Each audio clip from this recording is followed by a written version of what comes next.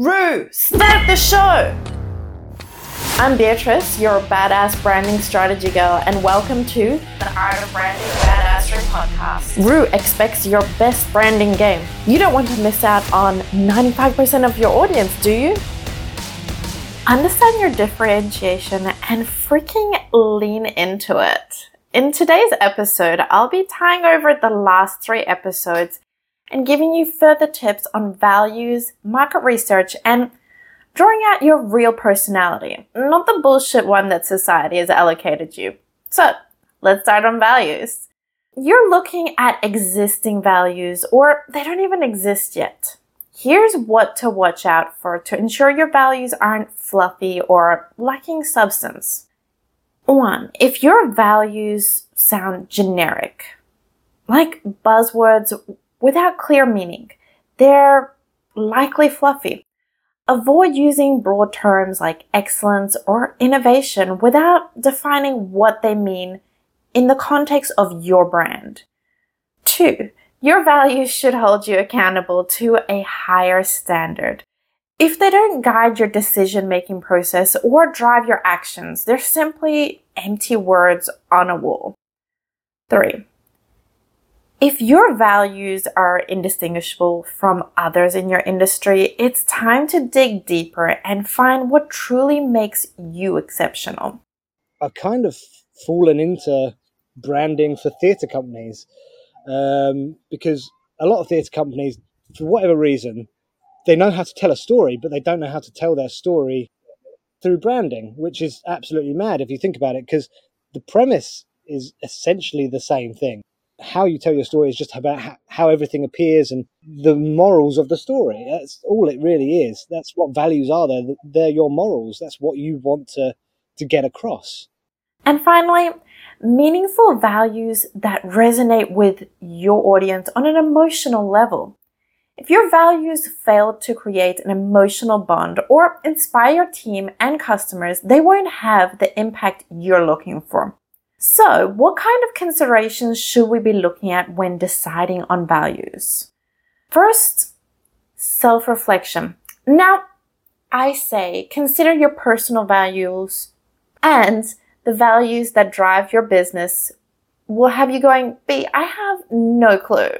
I get it.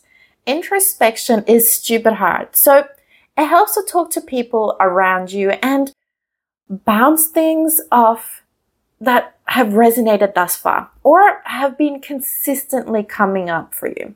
Then listen to your audience and in the process of defining your values, things that are complimented about regularly. By considering their perspectives, you select far more accurately and foster a sense of ownership and community around shared values. Then your values should have lasting power. Consider how they align with your long-term vision and strategic goals. Avoid trendy values that might lose relevance over time and focus on principles that will endure. Okay, I hear you ask, but B, how does setting up values from the get-go even make a difference? Well, I got you. Imagine an agency brand known for its rebellious and edgy image. Their values revolve around challenging the status quo, embrace individuality, and breaking boundaries. To exemplify these values, they launch a controversial advertising campaign that challenges the societal norms and stereotypes. This campaign sparks intense debate, with supporters praising their boldness and critics accusing them of crossing boundaries. Despite the controversy, their core audience aligns with the brand values, and sales end up skyrocketing among those who embrace their rebellious spirit. Stay true to your brand's values, even if it means pushing boundaries and inviting controversy. You're drawing closer your target audience and pushing away those that will only waste your time or give you the most ridiculous of headaches. So, my core values, they're badassery, being a change driver, and having that passionate edginess that pushes boundaries for the juiciest of results. When it comes to market research, Here's a few areas that you can dive into to get a better understanding of the market landscape. 1. Conduct surveys or polls on LinkedIn or ask questions on Reddit, etc. to understand your audience needs. It's asking about pain points, challenges, and what solutions they're seeking. 2. Examine data on Google Analytics or platforms like Facebook, Instagram, Twitter, etc. to understand where your target audience spends their time and engages with content. Key thing that I like to tell people is to look at the bigger platforms and go in their comments and see what their audience is saying in their comments and see how you can answer those questions on your platform. Hell yeah. 3.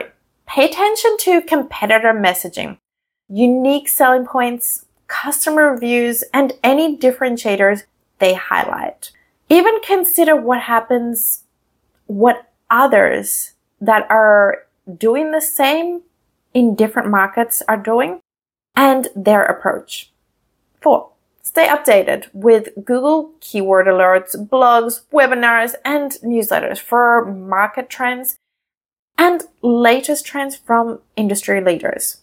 And lastly, keep track of global and local situational updates with things like news sources, regulatory updates, economic indicators, and emerging technology that may impact your industry or your specific field. Keep in mind the pitfalls to avoid when conducting market research that can lead to a whole lot of hurt for your business. The first is confirmation bias, and that's the biggest one.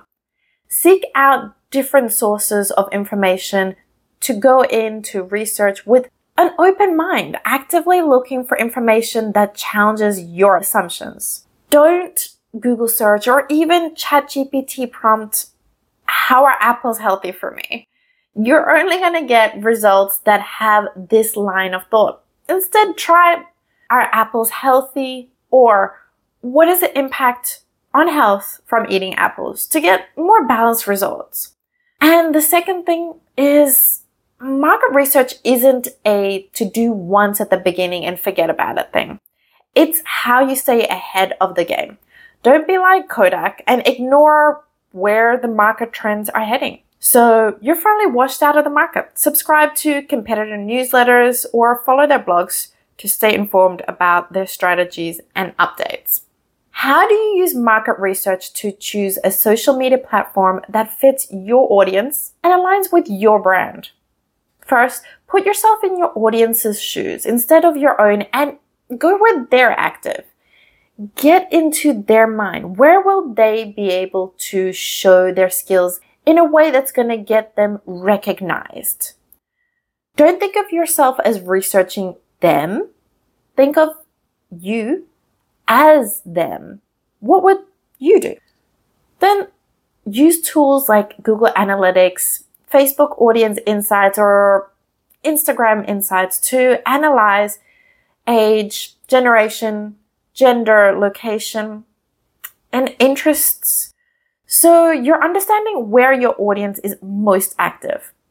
Then research the unique features and strengths of each social media platform. For example, Instagram is known for visual content, while YouTube or TikTok are more video. Lean into your strengths, be it visual, audio, or written, and what resonates with your target audience. Right, so onto brand personality. Captivating personalities have huge impact. I mean, think Elon Musk, Ryan Reynolds, Richard Branson, the list goes on.